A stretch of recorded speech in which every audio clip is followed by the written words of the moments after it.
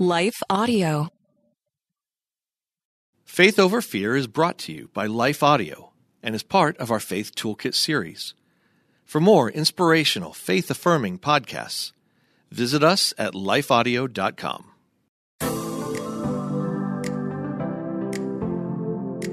Hello, and welcome to the Faith Over Fear podcast, where we tackle our most pervasive fears with truth. Because life is too short for any of us to live enslaved. We would love to connect with you online. Just visit our show notes to learn how to connect with us.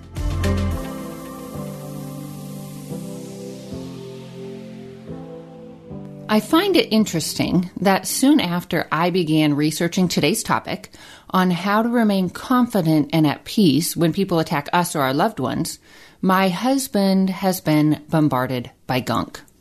Gunk that might seem minor on the surface, in part because this time, unlike in the past, he communicated clear boundaries and remained firm in those, which I believe prevented the intense verbal assault that he has received in the past. But because of his history with one particular individual, every interaction, however brief or seemingly surface level, triggered an anxious response, at least within me. I think I might respond more strongly when people hurt those I love than I do when I'm the one under attack, especially if the attack feels unjust. Now, my husband has given me permission to share this, and I'm doing so because I don't think he's alone in his struggle and the hurt that he's experienced. And so we're hoping that by my sharing a bit of his story, maybe it will bring clarity to yours. In the case with him and this particular individual, I have witnessed decades of unhealthy behavior where the person became overly aggressive and domineering, sarcastic, yelling, name-calling, throwing out false accusations, while my husband pretty much just took it, largely because he thought that was his role based on his position in the relationship and also because of his position as a Christ follower. Now, to avoid confusion, I need to give a bit of backstory. The person attacking my husband was doing so because, in part, of learned behavior, but also because of lies and half-truths that individual had heard and believed for decades. Lies my husband had never contended because he hoped the truth would eventually come out, and that people, the individual treating him so poorly especially, would come to recognize the depth of his personal integrity. He wanted to always take the high road, as he puts it. Unfortunately, that's not what happened. Certain people only heard and therefore believed one narrative. And over time, that false narrative became increasingly entrenched in their minds. But there was another reason my husband silently endured the attacks from this particular individual for over 2 decades, actually. They often responded to him in the same way that his verbally and psychologically abusive ex-wife had during their marriage, with name-calling, yelling, belittling, that sort of thing. And whenever the tension within the home elevated, my husband shut down. That became his go-to response, one that took him nearly a decade to break once he and I became married.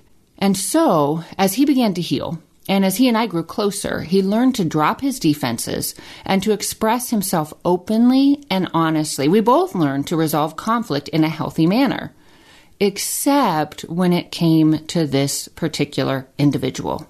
Due to the history both of them had developed, and likely some deep subconscious wounded areas still within my husband, he often fell into old patterns. He would shut down. He would take whatever was thrown at him. And watching all of this and simultaneously thinking of all the pain that this individual has caused my husband over the years, my stomach became knotted and I felt my temperature begin to rise. I wanted to protect him, but even more than that, I wanted justice. I wanted this individual to know and to acknowledge how deeply they had hurt him. Well, during this time, I was also reading a book from Dr. Allender, and he was a guest on this podcast not long ago. If you haven't listened to that episode, I encourage you to go back and do so with his co-author, Kathy Loerzel. Well, anyway, I was reading one of his books that talked about longing for our enemies' redemption, of ultimately wanting to see their sin chains broken and their souls united with Christ. And I really wrestled with this. I was up at night and I'm like wrestling with God and wrestling with my emotions. And I didn't know what surrender to God might look like in this particular situation. I didn't know how God might want to lead my husband, but honestly, I wasn't sure I wanted to know. I was too angry. Now, it does seem as if God stepped into this situation in a way that I believe will allow my husband finally to heal and really to experience some peace. And I'm thankful for that. But I'm also grieved with the depth of the inner struggle that I experienced. Honestly, the whole situation was confusing. Obedience isn't always clear, is it? And it's rarely easy, especially when we or those we love have been wounded.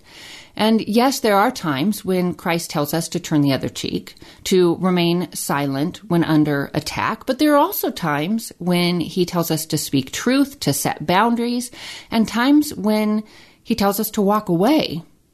When under attack, when treated unjustly, how can we possibly know how God wants us to respond? Yes, we should always respond with love and kindness, but love and kindness does not mean accepting abuse. It means not returning abuse for abuse. So how can we know when we're in that situation, when our emotions are all riled up, leading to just more confusion? How can we know how God wants us to respond? Well, first, we listen. We wrestle with our emotions. We ask God to show us each emotion, anger, fear, sorrow, hope, mercy, grace, all of them, what's fueling them, and to show us his will and his plan in the middle of it all. Now, if today's episode feels a bit more, jumbled than normal, I ask for your grace because today's topic is a bit jumbled within me. And I imagine some of you understand what I'm talking about. You've probably been in that place of inner turmoil, of wanting to honor Christ, but of not wanting to at the same time, and feeling confused regarding what all that means. Lately, I've watched and I've heard about a few people in my inner circle who, while dealing with reactive and hostile individuals, have tried to take the high road, have tried to seek true health, only to find themselves assaulted with unjust accusations and manipulative and hateful words. And this profoundly bothers me. Not just because I don't like to see those I love hurt, but these situations, they prick something holy within me. And I wonder if maybe you feel the same, whether you're the one who feels under attack or you're watching someone lash out at a person that you care about. And maybe that's stirring up all sorts of intense emotions within you. I believe much of that inner angst comes from the imprint of God within us.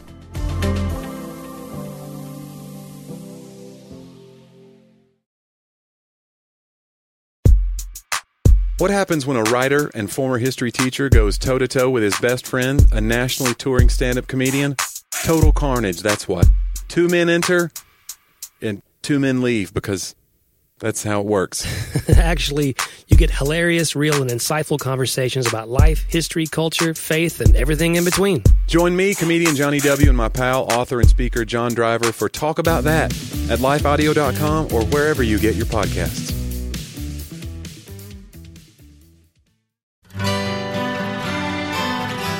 The Historical Jesus Podcast is the sweeping saga of the life and times of Galilean Jesus of Nazareth, as well as the faith, religion, and church founded to honor and disseminate his acts and teachings.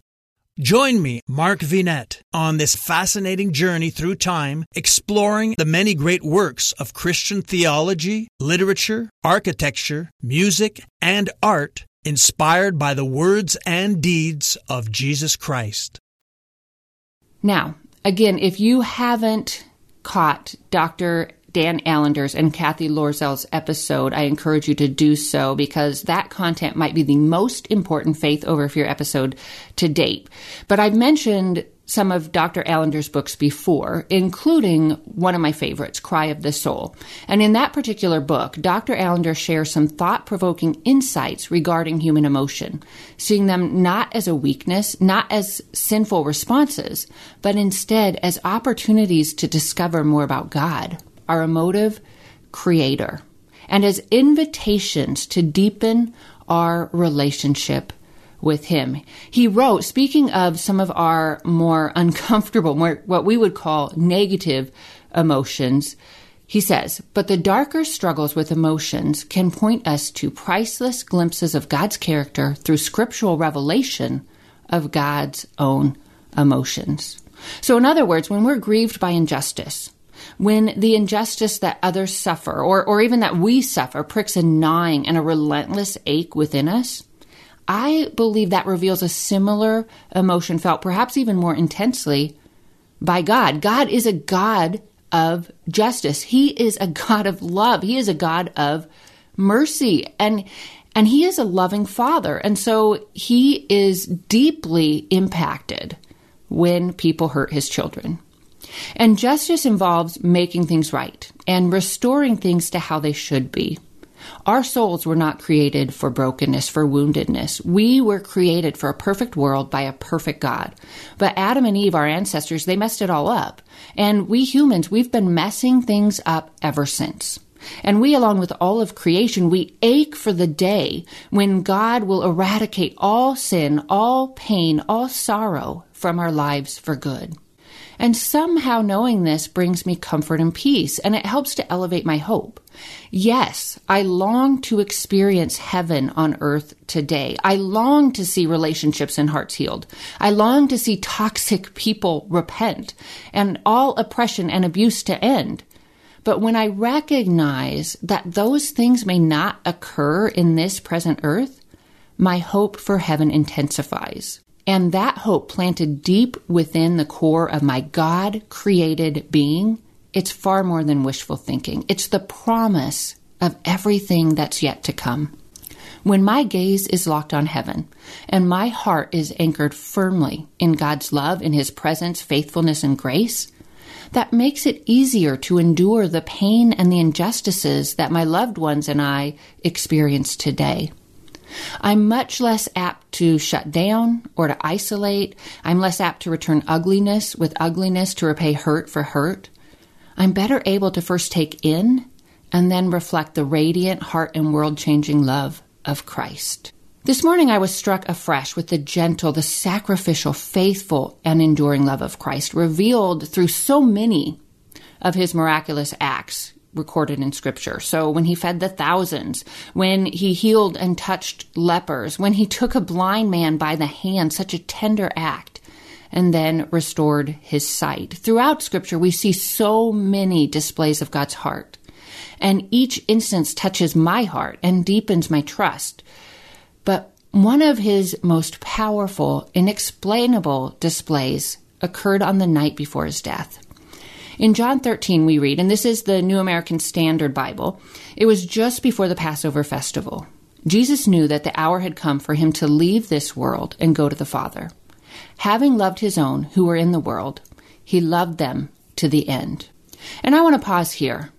I had always thought that meant that he loved them until the end of his time with them, meaning that his love remained, that it was enduring. And while that's true, he did indeed love them and us until his last breath and beyond. The Greek word our Bibles translate as end, it could also be phrased as his love reached full or complete expression. Or as some scholars phrase it, he loved them to the uttermost. And this points to everything that followed, beginning with when he rose from the table and he served his disciples. So picking up in verse 2, we read, the evening meal was in progress, and the devil had already prompted Judas, the son of Simon Iscariot, to betray Jesus. Jesus knew that the Father had put all things under his power, and that he had come from God and was returning to God. So he got up from the meal. He took off his outer clothing and wrapped a towel around his waist. After that, he poured water into a basin, and he began to wash his disciples' feet, drying them with the towel that was wrapped around him. Now notice how that passage began. It tells us Jesus knew that the hour had come. Jesus knew his purpose. He knew why he was stooping to the position of a lowly servant to wash his disciples' dirty and potentially smelly feet. He also knew the pain, the physical and emotional pain that he would soon experience. He knew that he would be betrayed by Judas, a man who was eating with him as if a friend. He knew the other disciples would all abandon him, that the religious leaders would mock him, and the crowds would turn on him, chanting for his death. He knew the authorities would flog him and that the Romans would crucify him, the blameless Son of God. But more than that, Jesus knew that his death was not the end of the story, and that indescribable, unshakable joy awaited him and everyone who called on his name.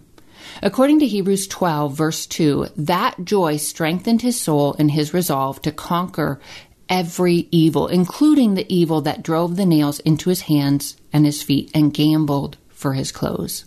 And prior to that moment, prior to his death, while he shared an intimate, solemn, and unforgettable meal with his closest friends, that joy allowed him to look his betrayer, Judas, in the eye, knowing everything going through that man's mind, seeing clearly the darkness invading his heart, and to offer him yet one more chance to change his mind. And so he said to all of them, but I believe to Judas especially, he who shared my bread has turned against me. And verse 21 tells us that after he had said this, Jesus was troubled in spirit and testified, very truly I tell you, one of you is going to betray me. David Guzik from the Enduring Word, he suggests that Jesus wasn't troubled for himself, for how the betrayal would impact him, but that he was instead troubled for the state of Judas's soul. When asked who the betrayer was, Jesus answered, "It is the one to whom I will give this piece of bread when I have dipped it in the dish." And then, dipping the piece of bread, he gave it to Judas, the son of Simon Iscariot. Now, I don't believe this was simply a way to identify Judas. Even in this, Jesus loved to the end, to the uttermost. You see, in first century Palestine, this act, giving someone a dipped piece of bread, that was a way to show honor. I think his goal wasn't to call Judas out. And in fact, he seemed to do this privately because later the scripture indicates that the disciples didn't understand what Judas was doing when Jesus told him, whatever you need to do it quickly. The disciples seemed confused regarding what Jesus meant. So I almost wonder if he did this privately and therefore if he was inviting Judas close, inviting him to repentance, to relationship. But Judas refused Christ's gift of grace. And as soon as he took the bread, Scripture tells us that Satan entered him. That powerful offer of redemption, it may not have touched Judas, but it sure touches me. To think that Jesus reached out to the man who would lead to his horrific death, first in washing his feet, and then in the way he showed him honor through giving him this piece of dipped bread. To think that even through all that, he still saw Judas as a man created in the image of God. And then to think that same Savior, he reaches out to you and I in our moments of hard-heartedness and betrayal. Wow, that blows my mind. And that Savior, the one who loves us so very deeply, whose heart is for us always, he asks us to love others with the same love with which he loves you and I. That's hard stuff, right? And that doesn't mean that we invite abuse, right? And that doesn't mean that we chase the person down, that we beg them to return. Jesus didn't do that. When Judas made it clear that he wasn't interested in repentance and changing his mind or his actions, Jesus let him go, telling him to do whatever he needed to do quickly. But notice Jesus also didn't allow Judas to derail the meal, the sacred and deeply emotional night spent with the 11 others as he reiterated his love, as he prayed for them, as he assured them of his constant care. Jesus did not allow Judas to derail his mission. And we can't allow the betrayal of others to steal our mission and our precious moments either. And I want to say that again because it is so, so important. Other people might reject, betray, abandon, or attack us. We cannot prevent them from acting ugly, but we don't have to allow their ugliness to taint us or to rob us of our dreams, our joy, our freedom, our effectiveness, or our calling. By God's power and grace, we need to rise above. I know that's hard because choosing the high road, it often feels like we're letting our attackers win. But in truth, when we rise above, we're rising to a place of victory and strength, guaranteed, because we belong to an all-powerful, all-knowing, victorious God. The more we know and reflect on God's character, the more secure and empowered we'll feel when under attack. So consider David, ancient Israel's second king. As a youth, he experienced ridicule from his brothers. And then as a man, he was hunted down for a decade by the king before him. And then once he rose to the throne, one of his own sons, along with one of David's most trusted advisors, turned against him and steadily worked to turn the hearts of the people against him as well. And this wounded David deeply. We can sense his anguish in his words recorded in Psalm chapter 3, which was written around the time when he fled from his son. He wrote, "Lord, how many are my foes? How many rise up against me? Many are saying of me, God will not deliver him. But you, Lord, are a shield around me, my glory, the one who lifts my head high. I call out to the Lord, and he answers me from his holy mountain. I lie down and sleep. I wake again because the Lord sustains me. I will not fear, though tens of thousands assail me on every side." When others come against you, maybe slander you, and try to get others to turn on you as well, does that affect your sleep?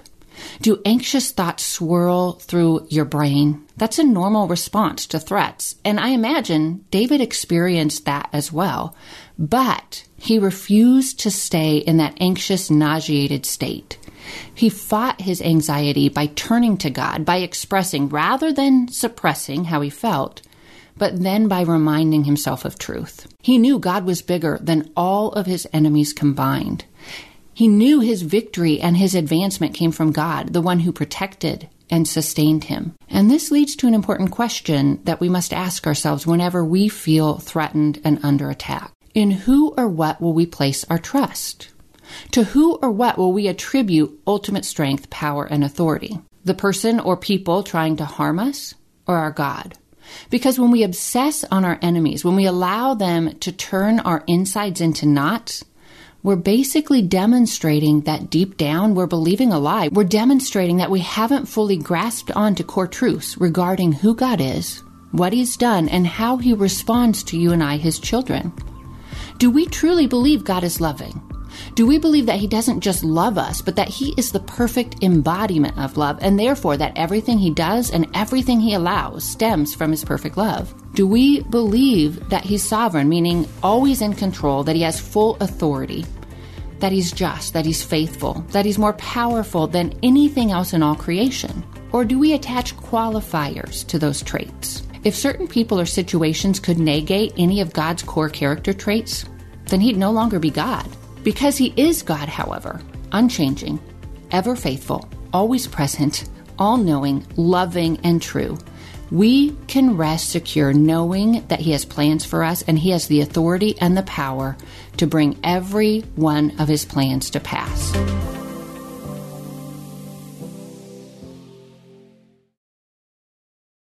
Hey everybody, I'm Dale. And I'm Tamara. We're hosts of the Kainos Project podcast, where we help you tackle ancient Christian truths in an everyday settings. To learn more and subscribe, go to lifeaudio.com.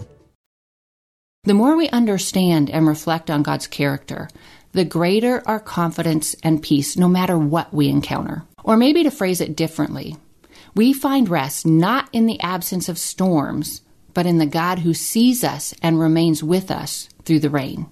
When life feels hard, our difficult circumstances can make us feel as if we're alone, as if no one sees us or cares about us or our pain. But Scripture promises us this is not true. Proverbs 15 verse 3 states, "The eyes of the Lord are everywhere, keeping watch on the wicked and the good." God sees how others treat us. He sees everything you and I experience. He sees every tear we cry. He hears every desperate prayer we utter. But he sees so much further than that. He sees the pit into which our enemies will one day fall. He sees the day on which his justice will prevail, and indeed it will. Scripture refers to this as reaping what one sows. But more importantly, God sees you and I lovingly, carefully molded and strengthened for the glorious plans that He has prepared for us. Plans formed before we took our first breath, before we committed our first sin, or before we first found ourselves under attack. Plans formed knowing each of those circumstances would occur, and with each of those circumstances in mind. And that means that nothing and no one can keep us from becoming the people that God created us to be. Nothing and no one can keep us from fulfilling the dreams our God planted within us. Well, nothing and no one, that is, except us, if we choose to rebel against our faithful God. If we remain yielded to Him, however, through our pain, we can trust Him to use it for our good. Now, I may have shared this story in a previous episode, and if so, I apologize for the repetition, but I like to reflect on it because it reminds me of God's faithfulness and of His power, of just how much He always is in control. So years ago, I led a ministry team that quickly became toxic, in part because I was an inexperienced leader with a lot of insecurity and emotional triggers that God still needed to heal. And when we respond out of our insecurity and our fears and our triggers, then other people that tends to bring other people's insecurities out as well, which then they begin to respond in defensive ways. Well, anyway, also, some of the reasons that this team became so toxic was because one of the women on the team, disagreeing with the direction we were heading, she determined to exert her influence through gossip and slander. And I wanted to defend myself, but I sensed that God was telling me not to instead let Him be my defender. I have since learned that God does a much better job of defending us than we do of defending ourselves. But still, that was really hard. And at first I withdrew. I basically allowed that woman's ugliness to steal the beauty that God was creating within me and that He wanted to create through me. So I would go to church and I would just wonder what all this woman was saying, who she was talking to, how many people hated me. And I would come in and I would sit in the back, not talking to anybody.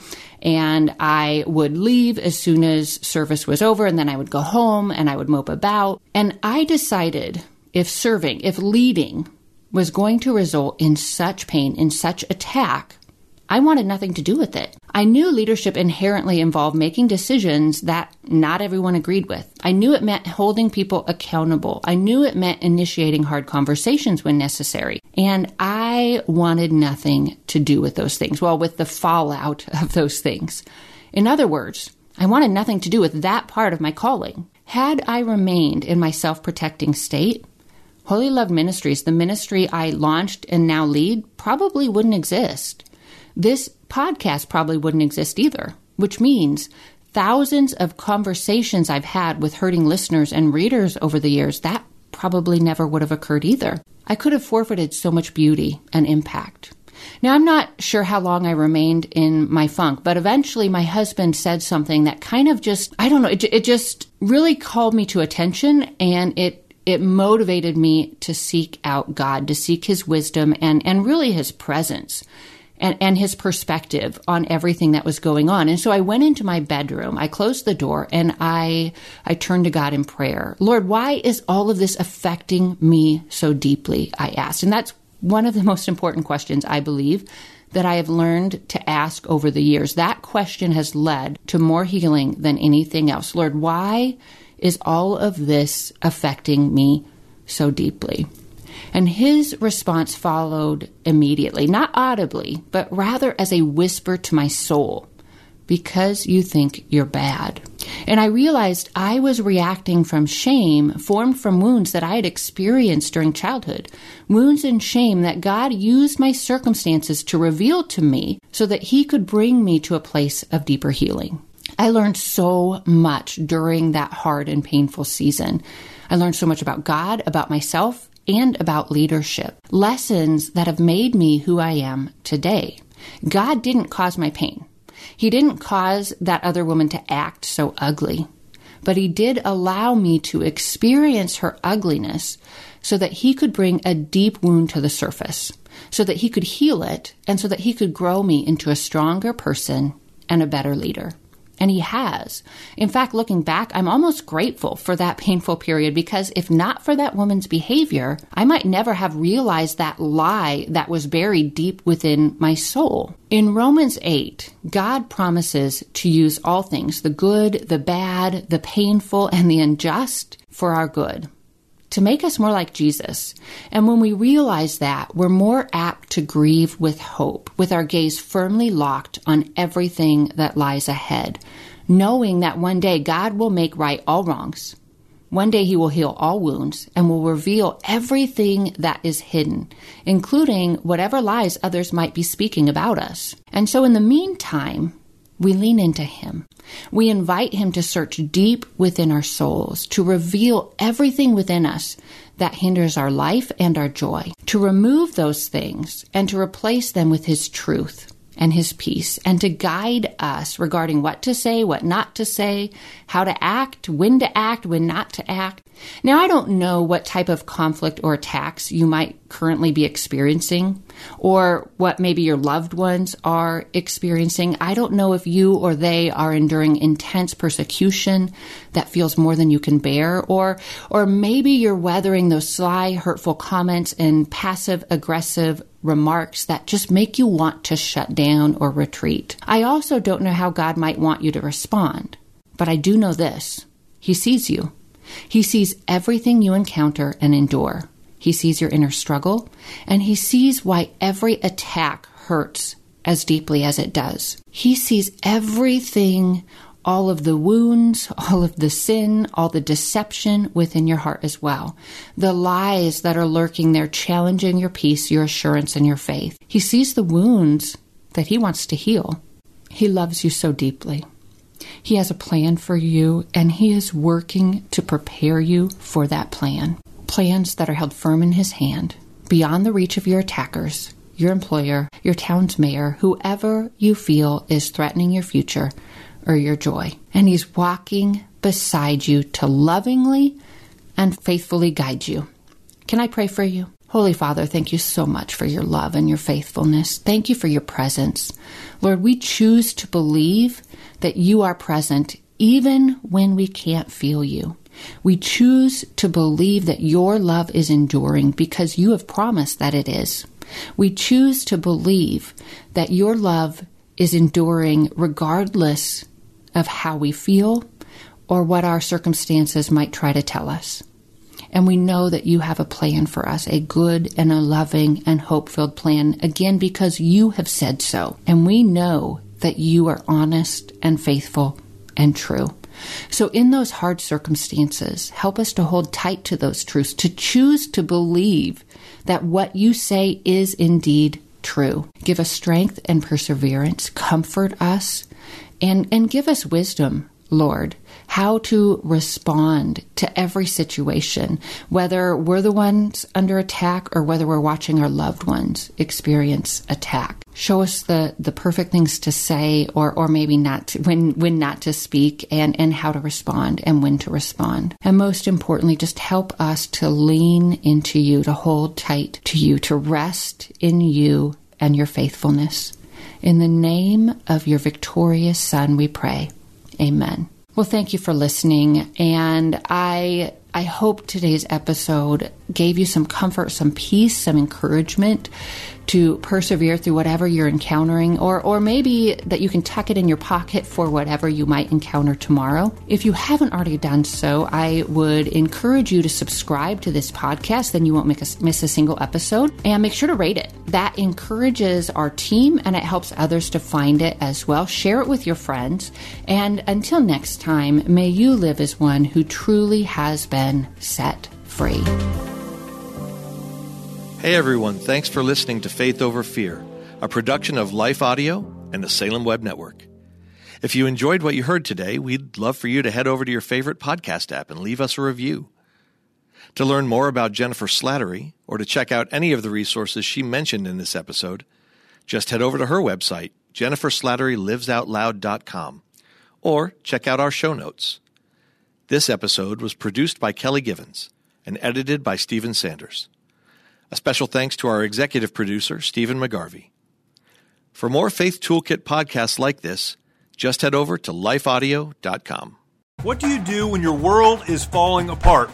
How do you march when it would be easier to stay where you are and die? Join me every week on the March or Die podcast, and we'll discuss that and so much more.